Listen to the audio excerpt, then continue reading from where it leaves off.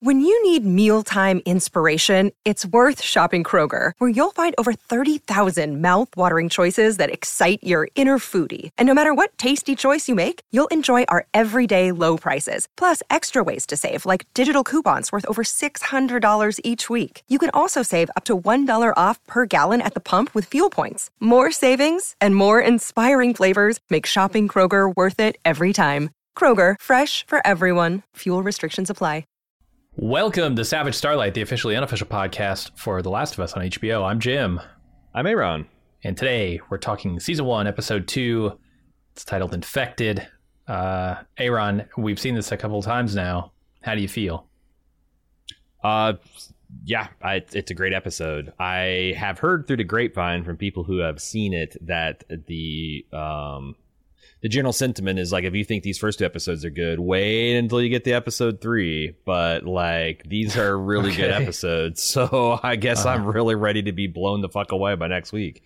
But this is a great episode. All of the things that I was hoping would happen in terms of they'd capture the tension of, you know, the action elements of this game, the scariness of the monsters, the zombies, the tense, quiet moments, the character beats, the loss, all that stuff. And what I'm also on top of that getting, like backstory that we don't even get in the game, which I think, I know you had some mixed feelings about it, but I really appreciate, and I just can't get over how gorgeous the visuals are. How, I was thinking they would get kind of close or whatever, but so far when they're walking around these bombed out, Boston's city centers, they just look utterly real and convincing. They literally look like things out of the video game, which already looked fairly lifelike, in terms of the tech. I can only think of the remastered versions, but they're just like utterly convincing and real. And, I love sometimes the contrast between like what a beautiful day it is when they're walking through downtown Boston versus like how scary the interiors are, and it's good stuff. And there was a lot of grousing about the Spore versus Tendril. A lot of people had wrong-headed ideas about what the Tendrils would actually represent, and I feel like all that stuff is shut up since this, because this is they paid it off.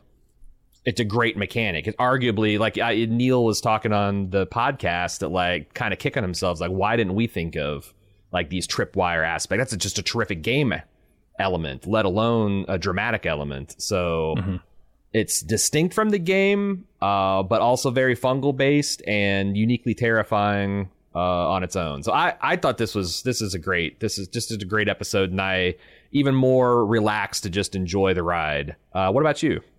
Yeah, I mean, the word that describes this episode is tense to me. I think like every moment of it is building toward the end, where Joel triggers the fungal network and here come the horde. And it's down to not just like the setup of the writing and the plot, but also the cinematography. I couldn't help but like, in those scenes where they've set this up as a concept and then they close up on Joel's boots as he's walking across the ground, I felt like in a war movie where like there are soldiers out in the jungle and they're tromping through this undergrowth, and that there are mortar trip mines or claymore trip mines out there just waiting to blow them up, and I'm so tensed up even just watching a man walk across pavement, right? It's like, at any moment this could go wrong, and they do it beautifully with just a couple of insert shots, close-ups, and I felt like that the entire episode. And even in the scenes where like some of the tension is actively paying off, like that clicker scene, it somehow is even more tense because they take their time with those scenes. They don't have this isn't a show that's gonna jump scare you out of your seat. But it is going to make you feel extremely unsettled while you're watching the things it's showing you. So I very much appreciate that. That's kind of horror that I like. Yeah, they in the little mini-sodes that they have, like the making of, Craig Mazin said that Neil Druckmann, because he directed this. We talked about this in Instant Cast, how Neil mentioned several times that this is very, very like directing video games with some notable limitations. But Craig Mason called him the master of fear. And I was thinking about that. It's like... Because the master of horror is already taken. Who is the master of horror? Is that Clive Barker or is it is it Stephen King? Because I've heard someone called the master of horror. Maybe it's a lot of different people. I can't remember who they call that. So John Carpenter? I've heard it. Maybe. But then I was reflecting my time because, like, there's lots of games that have horrific things like Doom, especially the remakes that are not scary. But like The Last of Us is very scary to play. It's a very tense game. It's still like, I mentioned that like anytime there is an infected on my ass, because they're so lethal, they're so fast, they're so tough that like it's not unusual for me to be screaming and shrieking and like moving around on the couch and feeling like they're just right behind me. And this episode captured all that. And every time I walk into a darkened room or building, right, I feel that tension in the game, and this captured that too. Yeah, and that point, you're I don't know if you heard the official podcast, but you were completely vindicated in your thoughts about Tess being kind of like partially frozen by the fungus, recognizing her as a part of it, and this deliberate infection and things. Even that is just, this is stuff that's not in the game. In fact, they made pretty big changes in the way this episode goes down from how it goes down in the game. But like that kiss is just so uncomfortable. It's so hard. The second, third time watching, I'm still just like, it's terrible in the best way. And it ties in with some of the other themes they've been setting up where they, Ellie's asking Joel this episode, do you ever think about like the people they were or someone who maybe is still inside there? And with Tess, that's actively happening. I mean, look at her hand. What's she doing? She's trying to kill these things as she's being taken over by them. She is the example. She is the test case there that shows, there are people inside these things. And there's so many subtle things they did that, they talk about like Tess being infected, but almost with hope, because like being bitten, know that she was in certainty she only has minutes to live. Yeah, suddenly broadens her horizon to like, well, if I'm going to die, I want this to mean something. I want this to where, this never happens to somebody else. I want to live. I want to, contribute to a world where we can go back to living, without fear. It's powerful stuff. In direct contrast with Joel, right? Who he lives as he pretends like he knows everyone is going to die, right? He's telling Tess like, why are you trying to act like this girl is going to have a life? Mm-hmm. But yet he still continues to try and live, right? So there's like a strange hope that he's denying within himself until, they're looking out from the darkness and seeing the light. So I don't know. There are a couple of shots in here that really express that well. There is definitely they definitely using that as a shorthand for kind of like philosophical sides and who's in the light, who's in the darkness, who's transitioning from the darkness into the light. And it's like filmmaking. It's like, sometimes I've seen shows where they do that well, but all the other stuff, and it feels like, very film student-y. It's like, oh, you're doing the visual metaphor. But like here, you don't even have to notice it because all the cake is there. The icing in the decoration just takes it to the next level. Like that constant thematic. And it just goes like, I was just amazed listening to the official podcast where like the metaphors and, like that, Craig Mazin mentioned that like the way they see it, the fungus loves to, like the fungus recognizes itself. The fungus wants to spread. Like the fungus loves things. And when you love, you get people together and you make more of yourself. And it's right. Like, I think this is like not a literal anthropomorphization of it, but the fact that they're thinking of things like that and how, intimate that, as horrifying as it was, very intimate, the way that, the cordyceps took over Tess ultimately. It's great stuff. And again, it's not stuff that you have to notice, but I think stuff like that works on a subconscious level, even if it's not working in any other. Well, it is. It's paying off. I mean, have you seen the viewership ratings for the second episode? It's up, 22%, I think. 5.7 million people now, up from like 4 point something last time. This is how you do it. Very successful in spreading its own infection. Yeah, absolutely. Those spores and tendrils are going out. People are being infected by them. This is how you do it, right? I mean, at this point, if this were released on Netflix, they'd be contemplating canceling it because not enough people had completed the series yet 4 days after it's released or whatever. HBO, you know, they're building multi-season mega hits, and I feel like Netflix, you know, is building cancel fodder essentially. This is how you do it. You get people hyped, you get people talking, and then you give them 9 weeks to sit with this thing and really appreciate and enjoy it. Yeah, for that to spread, to run its course. And, you know, it's like we mentioned this in contrast to House of Dragons. Like, oh, this is about half the audience. That's still a huge hit for HBO. What House of the Dragon did is held its audience week over week with very modest gains. Just, you know, a couple 50, 100,000 here. But, like, you pretty much had 10 million people watch the beginning, 10 million people. And that's unusual. Usually the pattern is you always get the most people watching at the finales, and then you have a slow amount of drop off until you get to you get a lot of people. Your biggest audience at the premiere kind of tails off. So just to hold that audience constant is pretty impressive.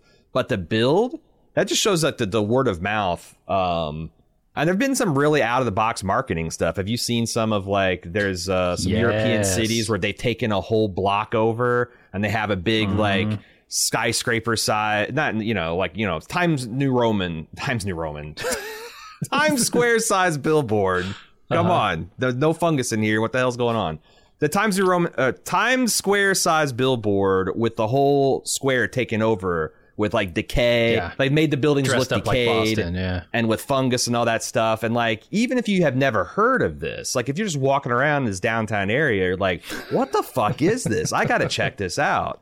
And they're doing, like, graffiti exhibits and art installations where there's, you know, people plastered to the wall with fungus exploding out of them. I have to wonder what people who don't know anything about The Last of Us think when they see one of those. And when you got a product like that, those looky-loos you get a lot of times are going to convert the fans because the product is there. It's like, Jesus, you go up to a bus stop and there's, like, some fungal dude walled to it, and then on the reverse side it's got Firefly graffiti and The Last of Us, HBO, blah blah blah, Sundays at 9. Fuck, I want to tune into that. Oh my God, this is good. I'm gonna start. You get 22% week over week growth, and, like, where will that top out? Because if the next episode is really and once you get out of football season, where, like, people Sunday nights are going to be a little bit more freed up, man, the back half of the season could be really big. I wonder do you think it's crazy to think that it might catch up to House of the Dragon, or do you think this 22% is unsustainable? It could. What I'm hoping is that House of the Dragon, you know, given how solid that was, gets really good word of mouth in the off season and grows again. So maybe I'm hoping that House of the Dragon will outpace it, because I also love that show, and it has a much larger existing fan base. Like, it does, yeah. Although, so, I don't know, we'll see. How many copies did The Last of Us sell? Millions, certainly millions. Yeah, and it's been re-released a few times, so more millions. Yeah, I wonder. I know that Last of Us 2 is like 37 million copies. So, like, I think at the height of Game of Thrones, like season 7, season 8, it was said that 100 million people worldwide were watching. That's 37 million is a big audience base for this show. So if you've got, you know, half of these people just out of curiosity want to see, and, like, if you're a fan of the game, why the hell wouldn't you like this show? It's got a lot of upside, a lot of legs. HBO must be pleased, and probably also screaming internally that this is such a short-lived thing. They're like, Druckmann, you got a third game. They're gonna hold him up by his ankles until they shake the candy out, because you got a third game in you. I know you fucking do. Yeah, not in 2 years. They don't. Sorry, it takes longer than that to make those games. Yeah. What do you say we get into the recap? Let's do it. Watch out for that fungus. Be right back with more Savage Starlight. We found something to fight for. This podcast. Welcome back to Savage Starlight. All right, we start off in Jakarta, September 24th, 2003. This is 2 days before Joel's birthday that we saw in the first episode. A mycologist is pulled from a restaurant by the military to examine a corpse with a fungal infection. When she realizes the scope of the problem, she tells them to bomb the entire city. Yeah, so you were kind of lukewarm on this stuff. Do you see the point in it anymore? Or is it still kind of like the calm before the storm? I have not come to terms with this scene yet. I still think it's relatively useless. Unless they're going to do more flashbacks, I guess. I am kind of curious to see what they think they're going to accomplish with bombing these cities and what actually is accomplished by bombing these cities. Because Tess in this episode says, yeah, they bombed in a lot of cities. It actually worked in Boston, at least well enough for them to establish a QZ there. So I am curious about seeing that. So if this leads to more scenes of the bombings and stuff, sure. To me, this is a good... First of all, I think it's just inherently frightening when you see a true expert just give up. Like when they see it, they're like, like there's something very chilling. It's like one thing if you're, you say you got a lump in your neck and you're nervous, Aunt Nellie or Uncle Gary is just, the one that's always freaking out about stuff is like, oh my God, do you think it's cancer? And it's like, okay, whatever. But you go into an oncologist and they come over somber faced and like, I hate giving people bad news. Like you sit up and pay attention. Like this is a foremost fungal expert. Mm-hmm. And when she finds out that there is already 14 workers missing for 30 hours in this massive city, and they do a great job in what is suspiciously stock footage looking footage for Jakarta, you see how packed this city is and how like densely populated. Mm-hmm. And as soon as she finds out, you see her hands like violently shake. She can barely get the tea down. I just thought that was really, really effective. The fact that she just like, you should just wipe the city off the map, and then realizing the implications on word like, can I go home to my family because I'm, if you either aren't going to follow my advice, in which case we're fucked, mm-hmm. or you are going to follow my advice, in which case we're at least locally going to be fucked. And the other thing is just if you put together the information from the first episode, this happens on September 24th. The stuff that happens in Austin, Texas was September 26th. Mm-hmm. In 48 hours, you are going to go from Jakarta being a normal city to like you hear this widespread unrest, and it's going to spread throughout, all the way to North America. So it just gives you an idea of like really how fast this was able to take hold. And there's all kinds of meta questions like, why did the Indonesian government like apparently try to keep this like an internal matter? But also, like, would your host country blather to the world that you have a major outbreak that's going to, it's like, I don't know. I just thought this stuff is chilling, and maybe I still have a little bit lower tolerance for fear, but every time she went in that in the room with the corpse and she's cutting on it, I kept expecting that lady to just pop off the table and start chewing on her. It's like I felt personal and personal disgust when she pulls that fungus out of her mouth and starts trying to go at her. So that stuff, it really worked on me. Gotcha. Yeah, I guess to me it felt like a little unnecessary. When you see, okay, the world has been overtaken, you have to assume this happened very fast, right? You hear the news reports.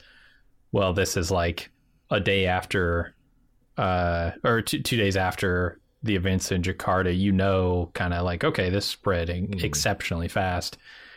I don't know. It's not a bad scene. Like, these are all really good scenes. It's just, did I need to see them? Before we move on to the next scene, I want to talk about the intro credits. It looks like they're kind of a bust in terms of rewatchability. Yeah. A lot of people are like, oh, what if that fungal map actually updates? And I guess we haven't gotten out of Boston. True. But I watched it. I've watched it 3 times now, and I don't even see the hooks where you could move to a different city and the map would actually reflect something different. I think it's anytime you got a traveling show that you're going around a lot of geographic area and you want to ground people in location and give them a scope of where you're going, I think maps are great. But yeah, this is just a really pretty fungal, somber intro that I'm going to hit skip intro. Well, it's still better than House of the Dragon's intro. So yeah, well, at least House of the Dragon did kind of update and tell a bit of a narrative. Did it? Because I couldn't tell what was happening in that at all. Right. No, they did. Blood-soaked castle. New wheels popping up and new connections being made. Oh, I know, like it's still bad. Yeah. It's poorly done. All right, let's I guess, talk about Ellie waking up to find Joel and Tess watching her. They're trying to figure out her infection status and what to do with her. Joel wants to take her back and let somebody else deal with her. Tess wants to continue on and get what they want, regardless of whether the hope of a cure is a pipe dream or not. And so they go outside where Ellie gets her first view of the city in the daytime, and then they head toward the State House. She is duly impressed. And so was I, man. This looks amazing. This is one of those effect shots where I don't see the seams. I just see the world that they're creating. Yeah, I'm amazed because this is all bright. You know, this is the worst environment to hide those seams, when everything's brightly lit with harsh overhead lighting and it's broad daylight. I will say that I could see the seams in one or two of these especially later when they're going from the hotel to or going from the museum to the state capitol. There's one or two scenes where Tess was like, you know, jerking Ellie along in the foreground, and I could kind of see the scene where they had added the digital mat behind them or whatever. But like, you have to look for it. You have to really look for it. And it usually doesn't. It's a case of lighting being poor that really gives that away. I see a lot, even in like incredibly high budget things, you can see that the lighting just doesn't quite match up. And I think of this in like Loki. Was a show where occasionally I would see, well, they lit this scene just slightly wrong.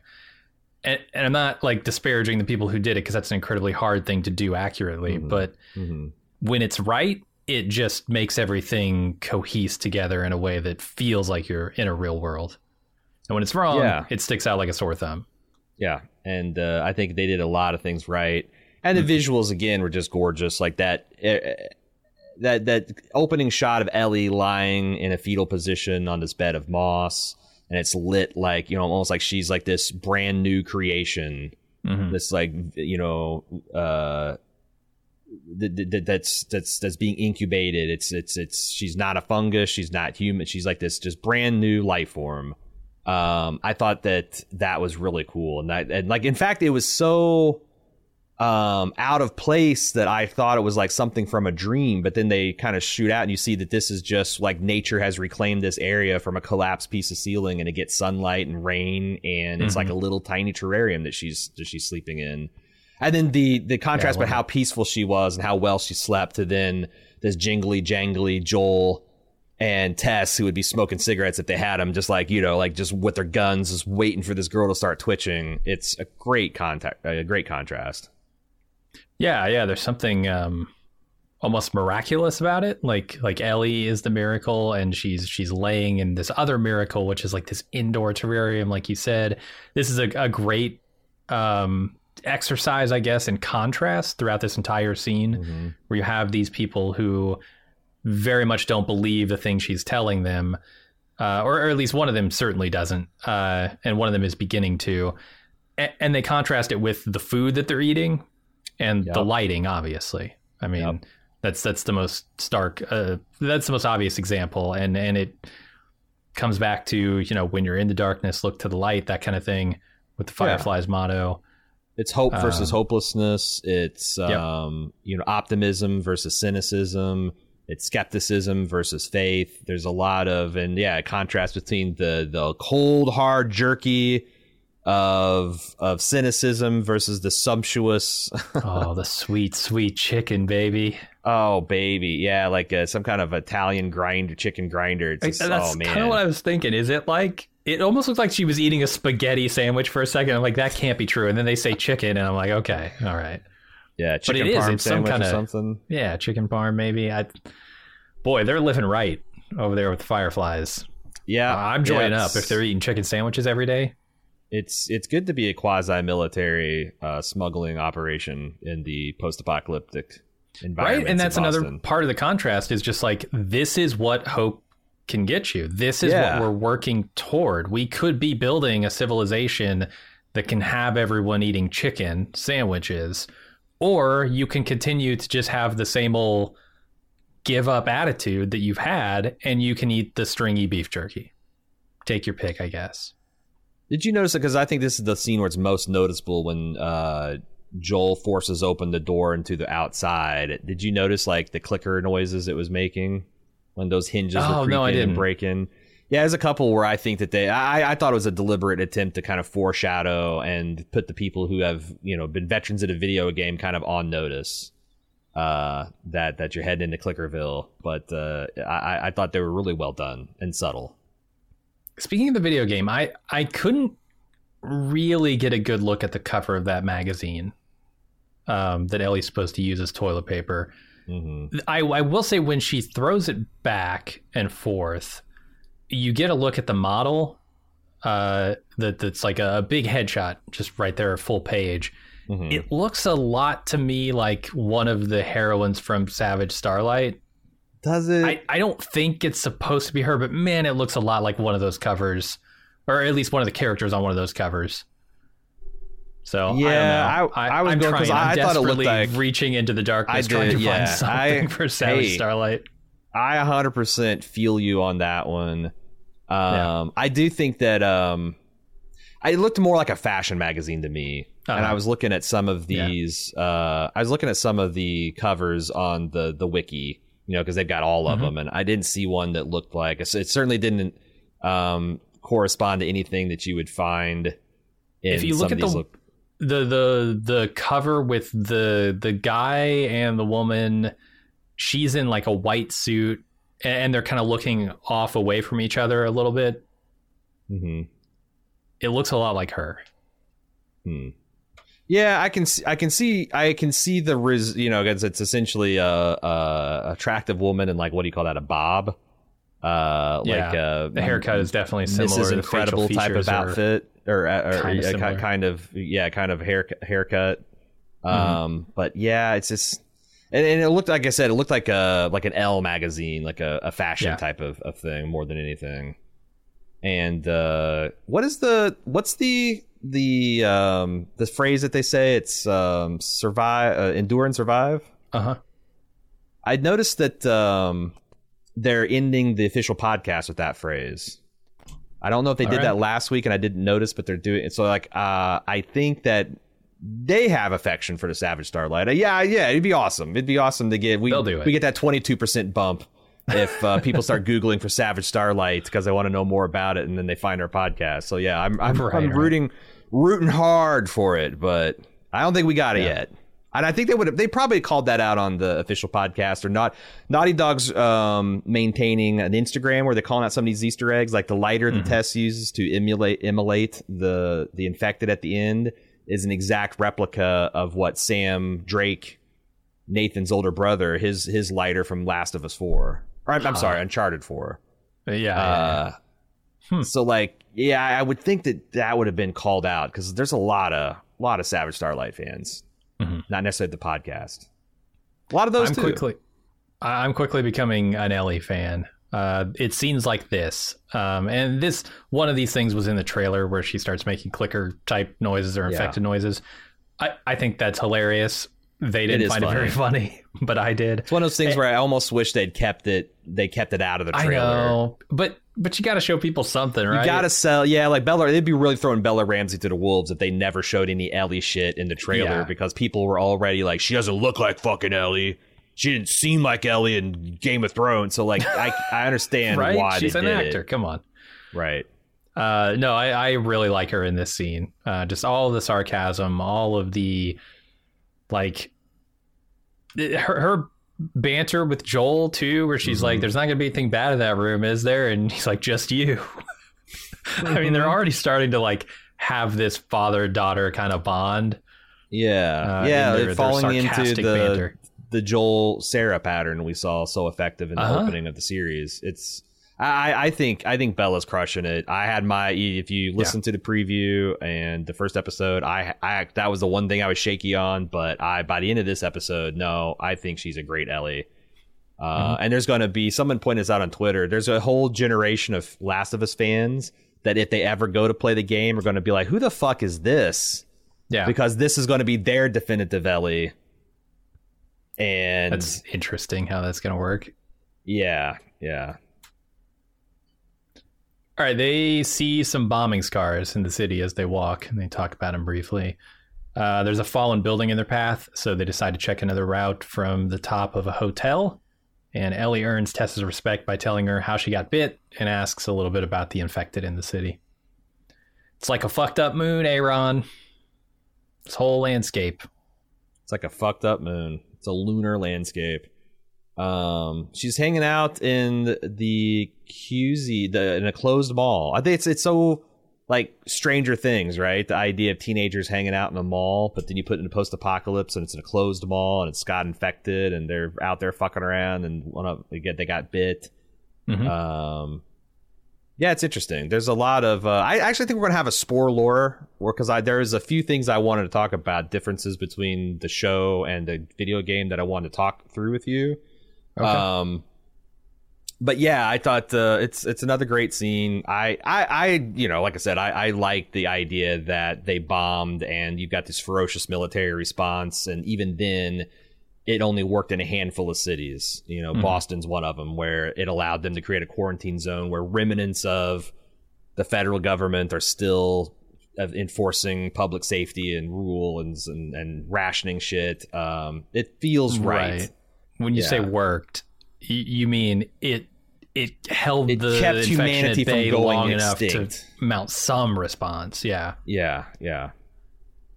Still not enough to keep us the dominant species on the planet, but no. There's some good stuff here too, connecting Ellie and Tess with their kind of rule breaking attitudes and their basic sort of respect for each other's badassery, I guess. I like that. Yeah. And they're setting stuff up too for later in the episode. You know, Ellie's asking about like, oh, are there these type of creatures that explode and release spores? And they're like, that's stupid. And then she asks, are there some that like have split open heads and see like bats? And they say nothing, right? Because obviously we're going to encounter those later in the episode. Yeah, and then just as she's, you know, puts that in the viewer's mind, you hear this inhuman howl coming from deep in the city, and it's like everyone kind of freezes, and Joel's like, we better keep moving. So like there was this kind of like, Ellie's kind of, oh, you know, this isn't this bit bad. You hear all these things about swarms and infected, and here we're walking around, we're, you know, not a care in the world. This another one of those like foreshadowing, tension building things that's put in your mind that like it's not as safe as it appears. Yeah. And this is where the tension really begins, right? That cry you hear from the city is like, okay, put your boots on, because we're about to walk into some serious shit. So they reach the hotel where Ellie role plays a bit as a bellhop, and they climb up to the 10th floor, but their path is blocked. So Tess climbs through the rubble to unlock a door from the other side, leaving Joel and Ellie to face their awkwardness. Ellie asks too many questions about Joel before Tess rescues him by opening a door. Yeah. Then this is where I think you see Tess and Joel both start to take a shine to Ellie, especially Tess. You know, she likes the fact that she's inquisitive and reads books and knows a bit about the fall, and you know, she's being this kid until she gets a little like minor scare. And again, it's all building tension, you know? This reminded me of the scene of Jaws, is like when the guy's diving underwater, like looking at this wreckage, and then a head just floats out of the hole in the boat. It's just like, oh my God, you think, you know, this is subtly saying that every time you think you're safe, you're not really. And I also touched, go ahead. I'm sorry. I was gonna say, this is the closest thing I think to a jump scare in the entire episode. Yeah. Where she accidentally like pushes the luggage cart out of the way, and a skeleton kind of drops out at her. Yeah. But it wasn't really that much of a jump scare, and it turns out to be nothing. But to me, like the more tense part of this entire thing, and why that sort of relieves some of the tension briefly, is I don't know, maybe this is me as a Walking Dead viewer, having seen way too many zombies come out of murky water like this, but I'm just thinking this is incredibly dangerous. Why are they walking into this waist deep water when they know there could be infected around? I don't think the infected work like that in this show. We talked about this. I get residual feelings from other shows. Because then especially if you're going in as blind, it's like, we talked about this on the Instant Talk portion of our Instant Reaction podcast on Sunday night. It's my understanding that like these are not zombies in the sense that they're reanimated dead. Mm-hmm. These are still living. Now, when they're in their dormant phase, the mushroom might have their metabolism turn way down low, so they could go days and weeks without moving or eating or doing anything. But like they can't like live underwater for a day. They would die. And if they die, then the fungus can't do anything with them. It's not like it can just take over their dead brain.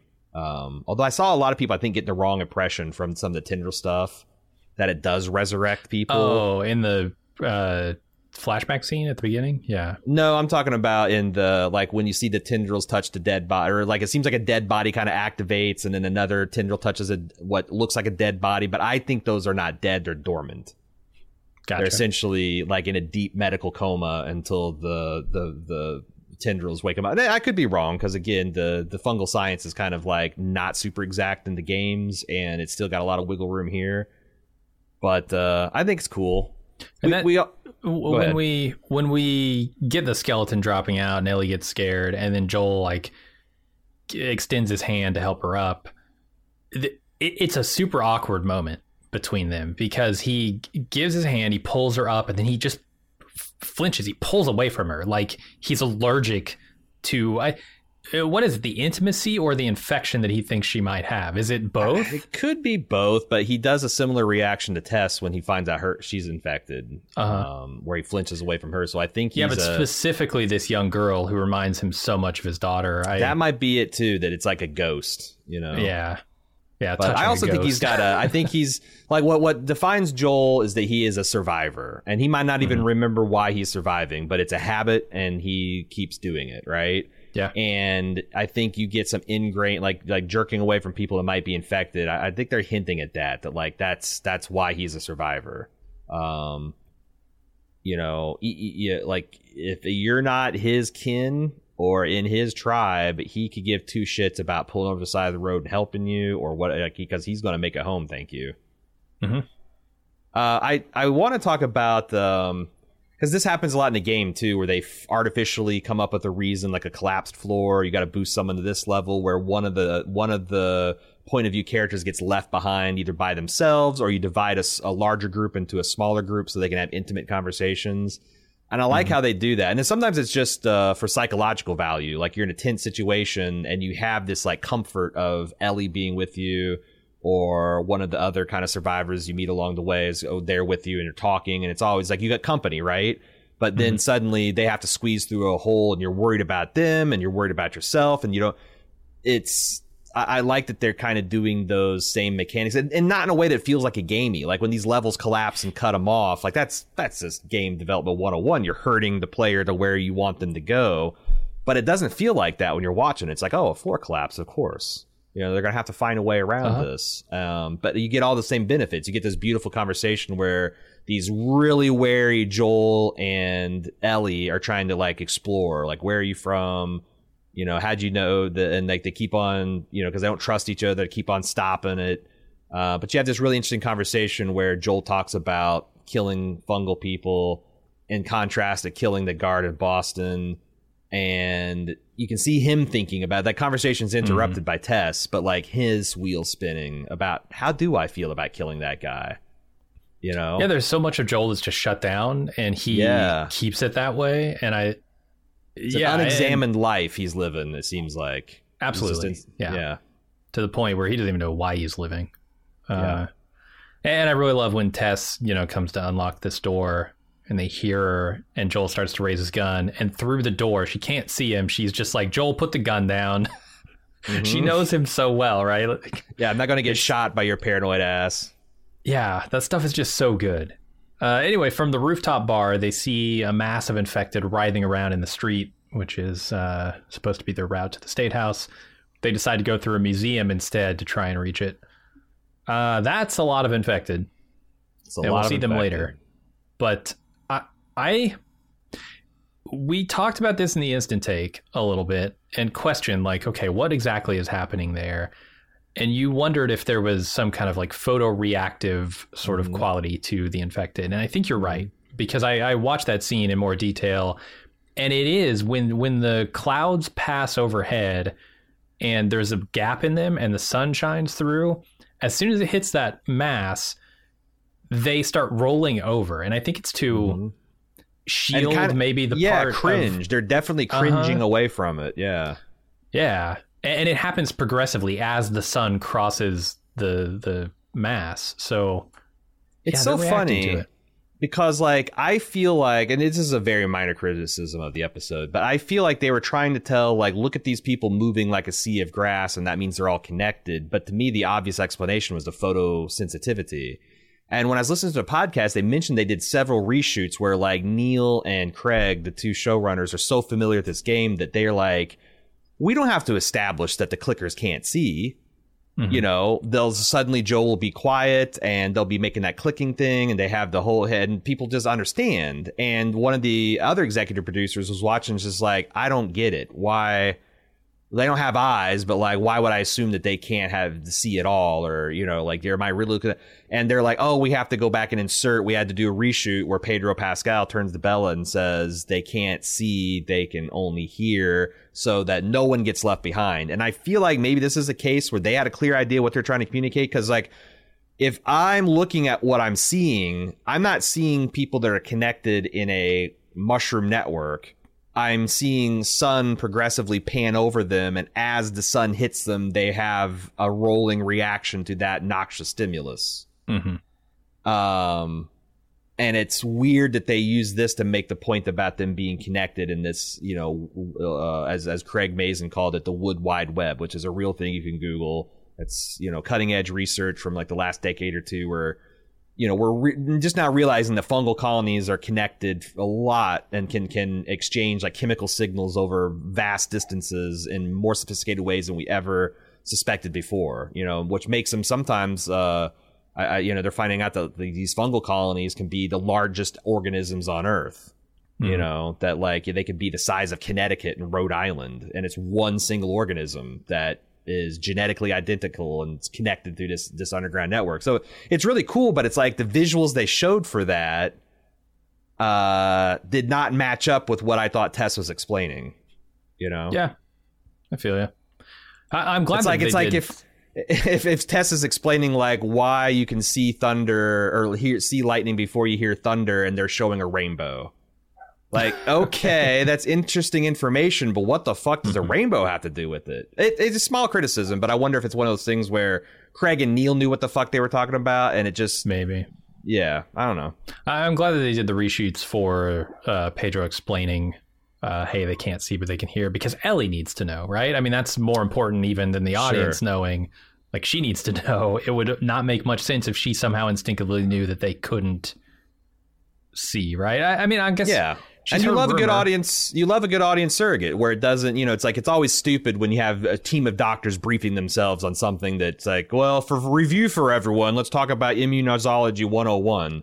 But when you have like a reporter there or a military guy, it makes sense for them to like.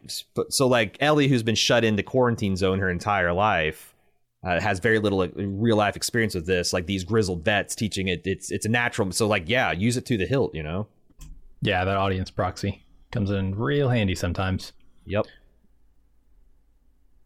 So we go to the Bostonian Museum where they go inside. The museum's covered inside and out with dried up fungus. And their goal is to get to the top floor where there's apparently a crossing. The ceiling caves in, blocking their exit, and they encounter several clickers, only barely managing to survive. This is where I really started to notice the sets, not just like the you know CG visual effects of like skylines and stuff, but the sets, the set dressings are amazing. All of this stuff, I think in large part, I mean, look at what they do for the marketing stuff, right? They're probably using a lot of the same techniques, just dressing the sets. It looks incredible. It's very practical. Like where practical, they're all practical, and I like the fact that the clickers are just dudes in rubber suits. Sure. You know? And they mentioned on the podcast that, or no, maybe it was the making of featurette that they hired people who were big fans of the game. That's like, you know what a clicker looks like and how they behave, and they nail it. Like, yeah, there's something really effective about that herky jerky, you know, idle animation they have, and where they're randomly freaking out and, you know, lashing out at this and that. It feels like, you know, Ratatouille with a neurological problem. Like, you get that, like, this human being is being intermittently steered by something that's just kind of like figuring things out as it goes. It's and they great. nail the sound. Like, as someone who has played the game, they sound exactly like they do in the game. Yeah, that's like hearing a group of clickers in a dark room is like with a good set of headphones or a good hi-fi system is a bone-chilling experience, because they do that 3D spatial sound really, really well. Yeah. And there's so much like the game, like them getting their flashlights out before they go in. Like, it feels so much like the game without even trying. You find, and there's also effective, like, you know, you're an audience, you don't know how to feel about things, and you've seen how blasé Joel and Tess have been about things so far, but when they find that man ripped up and Ellie's like, Jesus, what could have done this to a person? And you see, like, palpable terror coming from Tess, where she still wants to try to talk herself into this path, but she's like, well, what if it's this? What if it's this? But, like, she is freaking the fuck out, because these are things that are not to be fucked with.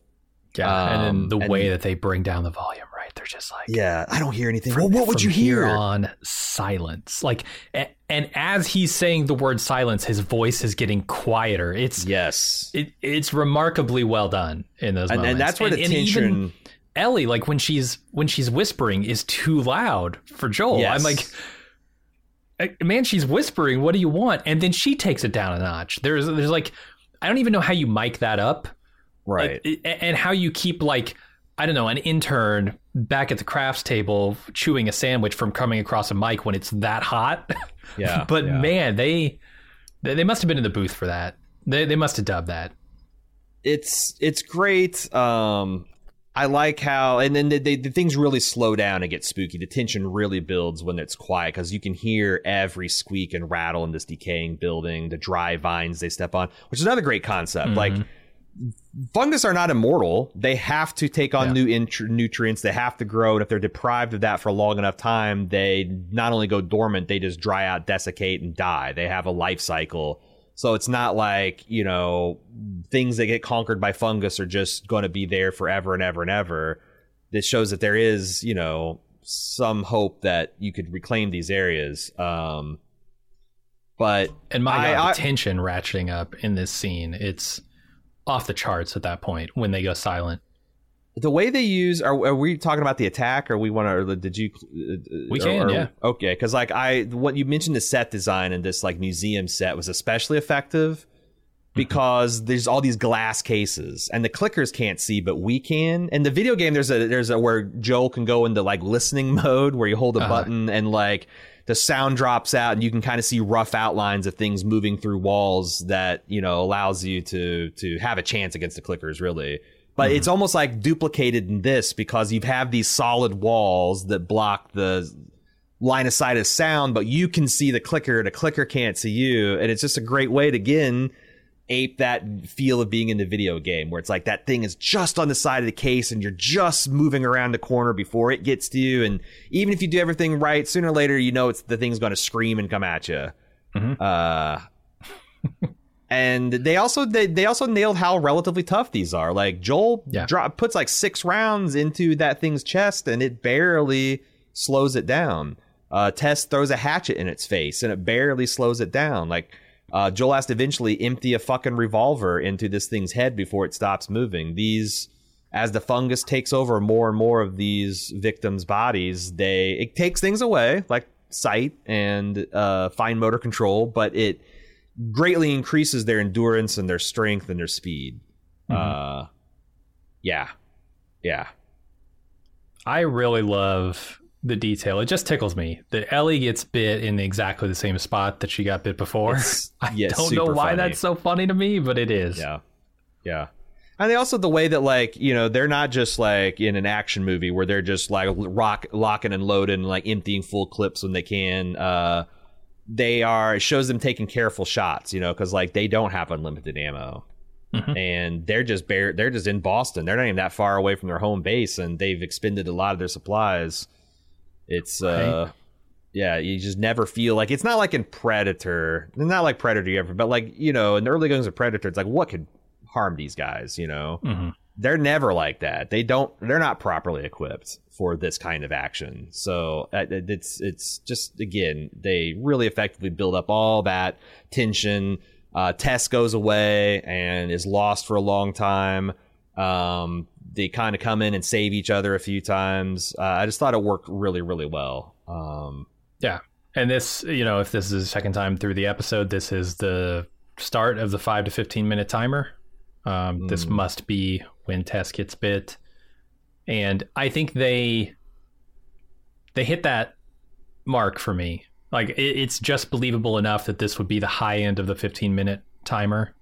Plus, I noticed from that they when put it she on. gets bit to when she turns. It's not exactly on her neck. It's like on her trapezius. Like, it's kind of like starting from neck and shoulder. So it's like, well, could you get it's as like close of a torso bite as you can get to being a neck bite? Yeah. So like, do you get 30 or 40? So I thought there's even some play between like face or neck, torso. This is it a torso neck? So yeah, I thought that they did a really good job. Someone also noticed that there's exactly a minute elapses from when Joel says they're about a minute away till when the infected get there, kind of showing that like Joel is really, you know, he's done this a lot. He kind of knows like how fast this isn't they his are. first rodeo, and he's an old hand at this. Yeah, and earlier in the episode they had set up that it was a 10-minute straight shot to the State House, 10-minute walk. Right. So you can feel like you're really close to the State House. It's just these damn buildings keep falling down in our way. Yes. So once they get past that and then the bite happens, it's like, well, it might be a minute and a half walk to the State House. Yeah, especially since Tess is like fucking moving. She is. Right, that's like, the other thing I love about she's this. not ambling. She, you know, when you're watching this again, you can clearly see the change of effect. Yes. Yeah, she's it's pulling really Ellie subtle and well along. done. She's short with Joel. She doesn't have time for his bullshit. Because they also mentioned that, like, you know, we saw this in the first episode, that Tess is very good at managing Joel. Mm-hmm. Like in that early debate they have about whether they, you know, while Ellie's off pissing in the girls' room, they're having this debate about what to do. Like, we should just go back versus no, she's this. And they make a compelling case that Tess is already a believer. She's crossed into the light. And Joel is not. And instead of like with the convert, you know, with the zeal of a convert coming and be like, you know, she cajoles him and is like, look, this is the best. Okay, it's a fake. But the Fireflies believe it, and getting her to the Fireflies is the best way for us to get the battery in the truck, and we want that. So even though she's bought onto the mission, she's telling Joel, well, you see all that shit drop once she's bit, because now she's on a timer and she doesn't have time for his bullshit. And she knows she hasn't convinced him, right? He might just, if she dies, he might turn around and just take her straight back. And then there goes the hope for humanity. There goes... honestly, her redemption. I mean, she makes kind of that point near the end of this. Yeah. It's all really powerful stuff. And it's so subtle. It's almost like you don't really realize it till your second watch. That change, that switch that flips. Yeah. I also liked, you know, from a video game standpoint, seeing them like makeshift bandaging wounds and things, like using electrical tape and duct tape to set like minor sprains. Like, that's very video gamey too, but it felt good. A lot of bandages and alcohol that you pick up in that game. It's all you don't need healthcare. You just need duct tape and isopropyl alcohol.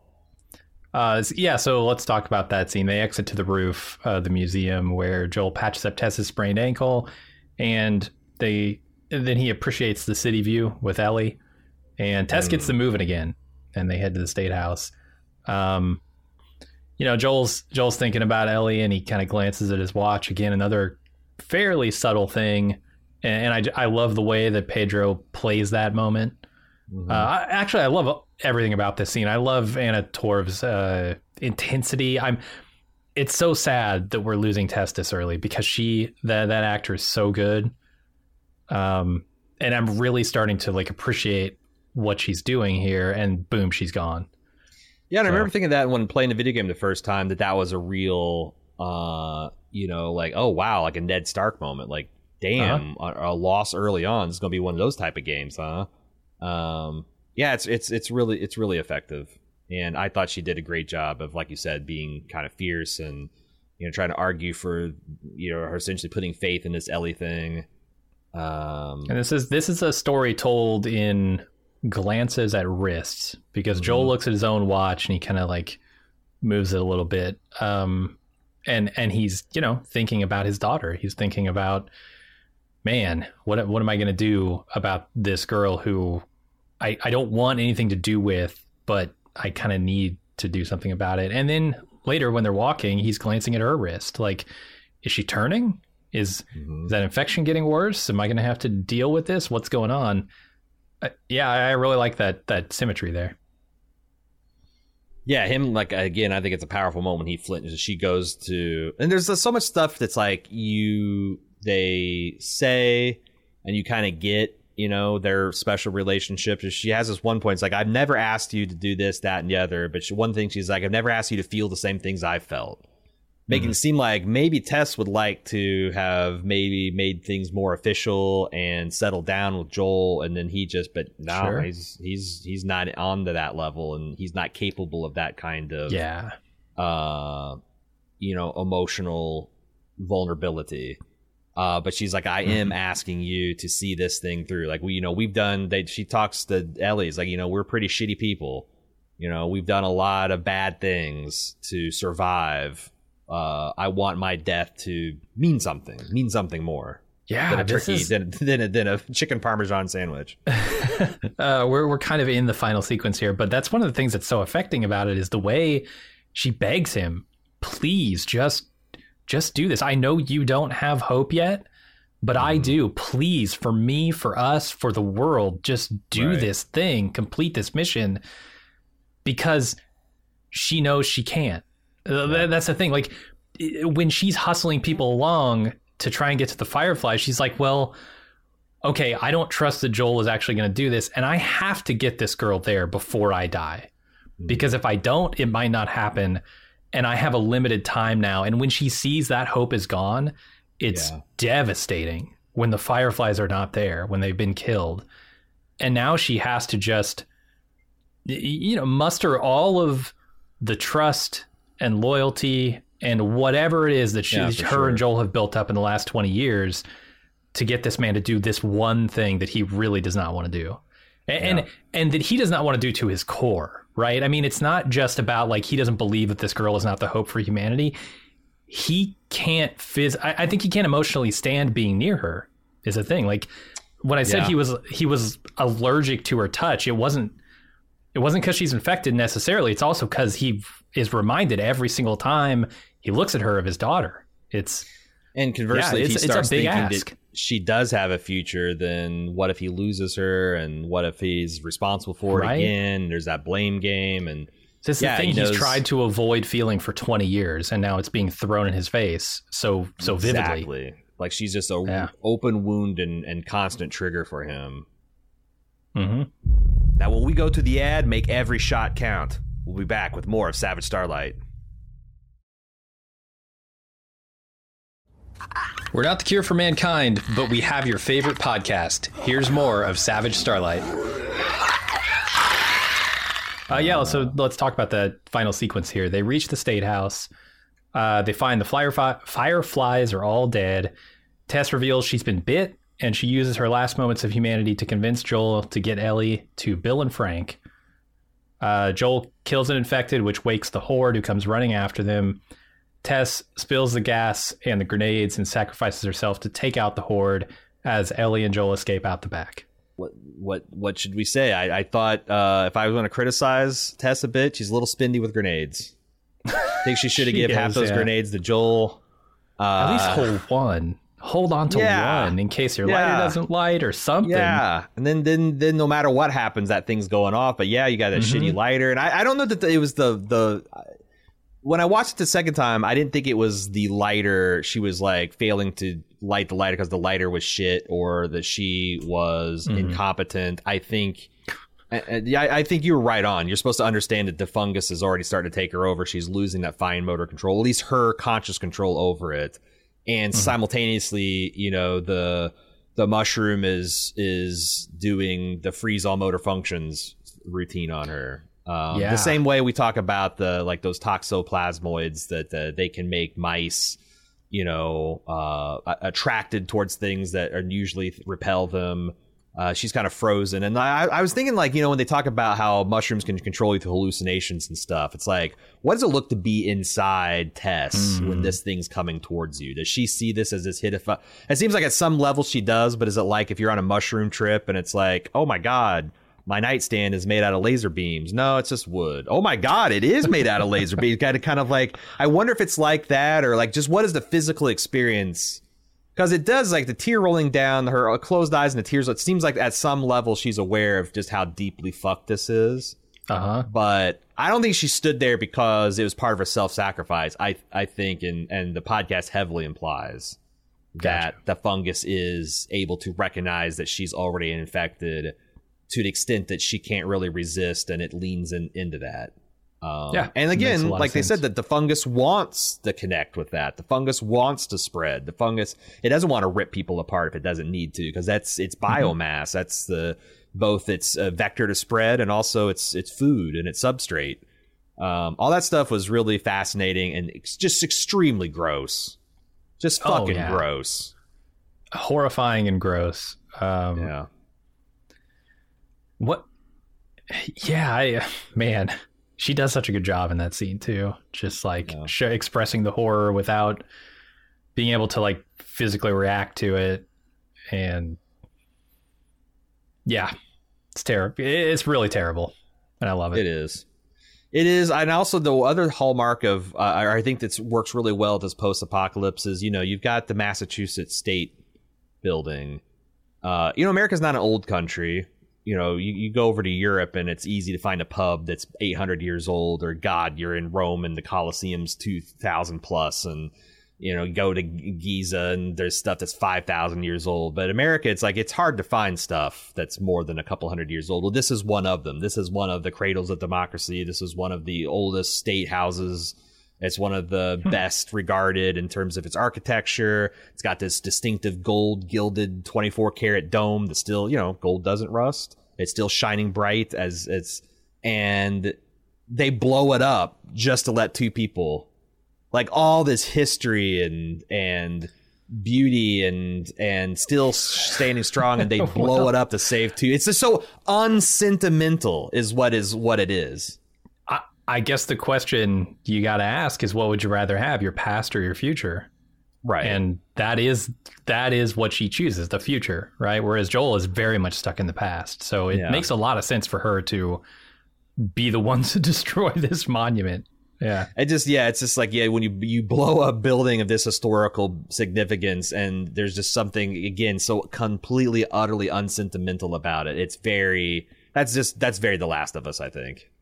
It really makes it stand out. You know how in video games, a lot of the times people won't allow, certain companies won't allow you to do damage models to cars because they don't want to show their Mercedes-Benz all fucked up or whatever. Right. They're oh, we don't want to give that image. Boston here, this is not a great look for Boston. And they took it in stride. No problem.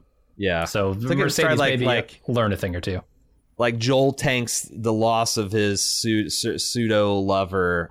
He just tanks this round emotionally. He just stomps off at this impassive face. And you see Ellie, she needs a minute. She was just warming up to Tess, but she had warmed up to Tess in a way.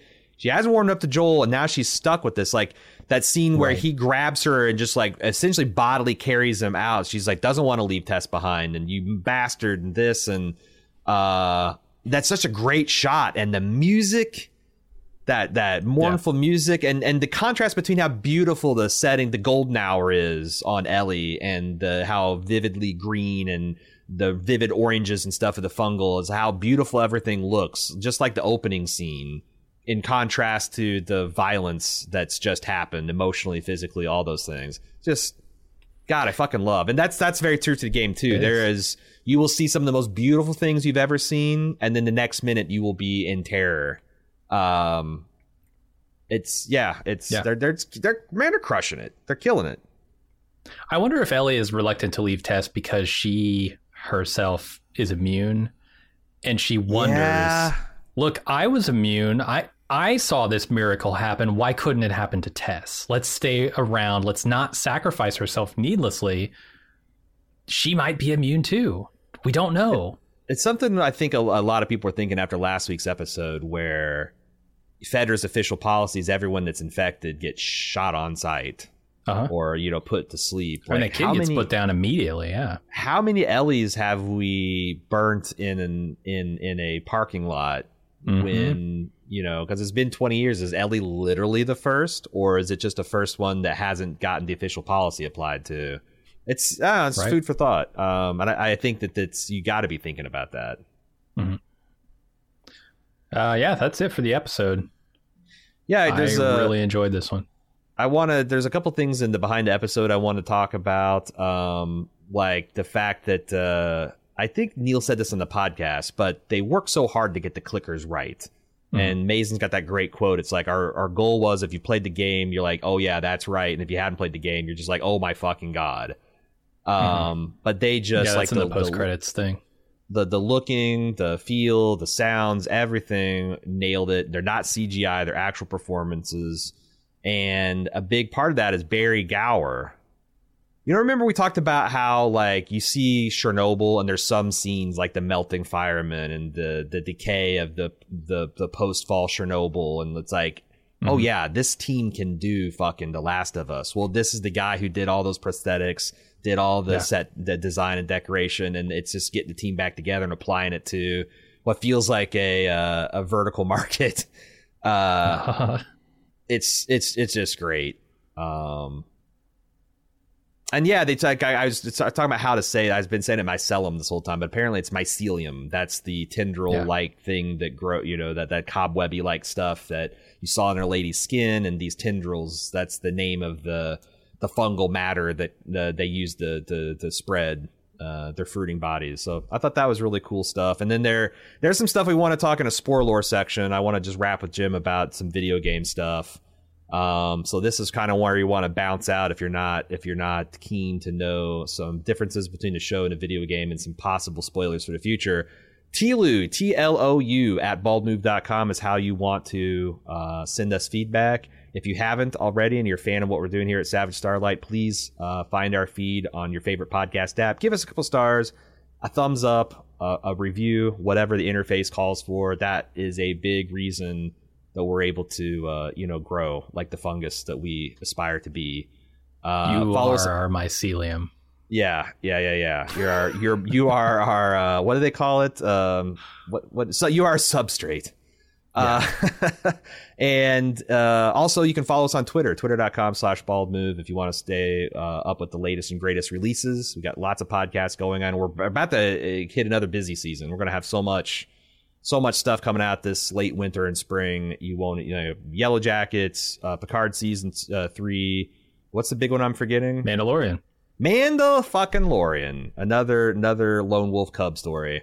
So follow us on twitter.com/baldmove. We will be back Thursday to consider the TLOU at baldmove.com feedback. But now it's time for the Spore Lore. We'll see you on Thursday.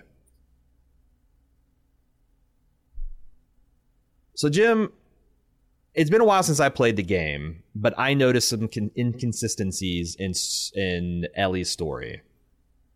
And I also noticed some kind of like fun little Easter eggs. Number one, she said that she was alone when she got bit. Unless they're changing the story, she is lying. She's lying. You can see it on her face. Lying. She's lying. I thought so, too. Yeah. And you can see it on her face when she answers about a boyfriend as well.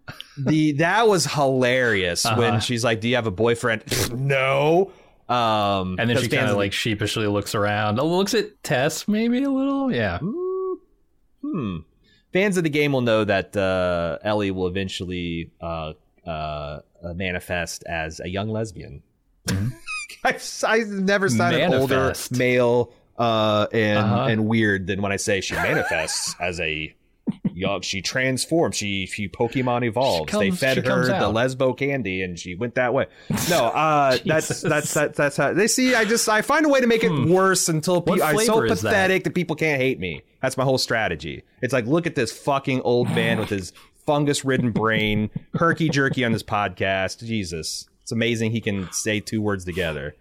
The other intriguing video game thing that it's probably got to be Easter egg, establishing Ellie can't swim, because some of the dumbest parts of The Last of Us are where you are ferrying her on a pallet across different bodies of water in some kind of perverse farmer with a bag of corn and a fox and a chicken, and you got to get them across the bank without them getting ripped apart by fungal monsters. Are they going to get her on a pallet and have Pedro swim her around, or is that just for us? I hope so as a game player, because it happens like every 40 minutes in the game. But yeah. It probably not. That would be so ridiculous, right? Yeah. I think it's because, like, the other thing is, like, I always, like, there's no fucking way this pallet's going to float her. Right. This is less believable than Rose and her goddamn headboard or whatever. Like, it's just not going to, there's not that much buoyancy there. The other big change, what did you think? Because, like, in the game, it's Fedra persecuting the group for getting out of the QZ and killing that guy, and they're like wanted. They're on the run from the official authorities.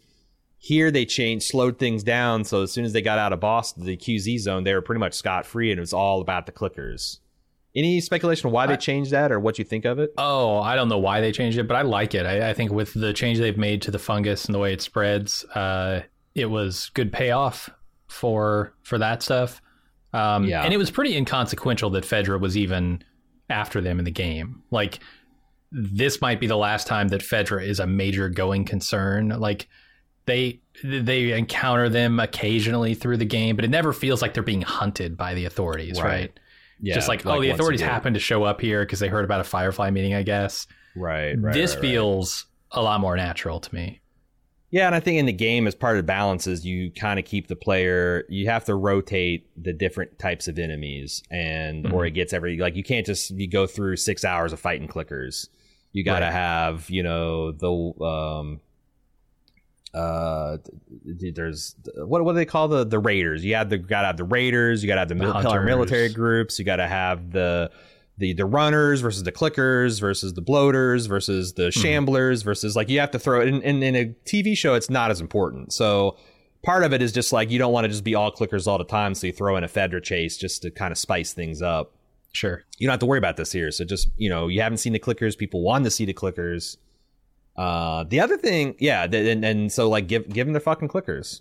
So I did. Any other big changes from video game to show that you noticed? Not big ones. There's a lot of minor ones with, like, sort of mashups of, like, different lines and stuff. But can I ask you why they made Ellie lie about not being alone? It seems like inconsequential. I think it's a sore spot emotionally for her too. I think her and Riley were pretty good friends. I wonder if it's going to be... It's a lot like Joel. He doesn't want to talk about his daughter. She doesn't want to talk about her best friend dying. Pass, yeah. I wonder if it's going to be an emotional litmus test when, because I feel like that they'll probably have a flashback where they show this happen, the way this series is going. And then we'll know, the audience, that she's lied and she's keeping this thing from Joel. And, like, when she finally opens up, is that going to be like, a big pivotal moment where we know she's kept something in reserve and she's sharing, and maybe Joel shares with her, and it's a corner that they turn? I think so. That feels right. Okay. Well, I like I said, not a huge amount of spoiler lore to talk about today, but I'm sure there'll be more in the feedback. And just for the grizzled video game vets, there's one other thing that you mentioned in the instant take that I didn't catch, and this time around I did. I saw it. It's that stuffed giraffe. Oh shit! I completely forgot about that this time around. Yeah. Okay. Good. It's saved it to the spoiler lore. Yeah, that's got to be some foreshadowing / Chekhov's giraffing / It is. I know they've cast those characters already. So, like, okay. So there are two things I think this foreshadows. I think it foreshadows. They cast the giraffes. No, I think this foreshadows, like, that beautiful scene where they observe the giraffes. But I think it also foreshadows a little bit standout scenes. It's one of the standout scenes of the game.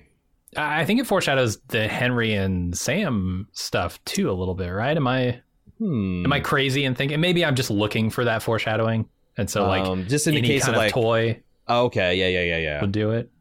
I wonder how they'll pull that off too, because that was an interesting scene in the game where it's like you're from Joel's perspective, and if you're paying attention, you see that Ellie pulls a little fast one.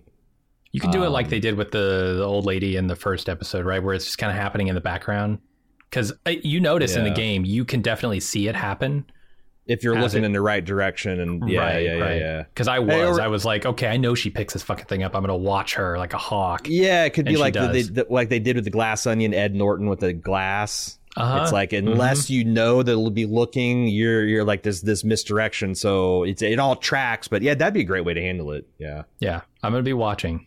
If I see them in a toy store, yeah, High alert. I'm watching you. High alert for some 5-fingered. We got the 5-palm monkey looting technique and the 5-fingered Ellie discount in a world with no money.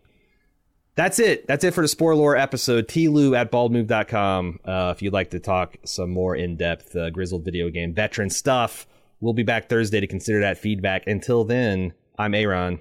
And I'm Jim. See ya.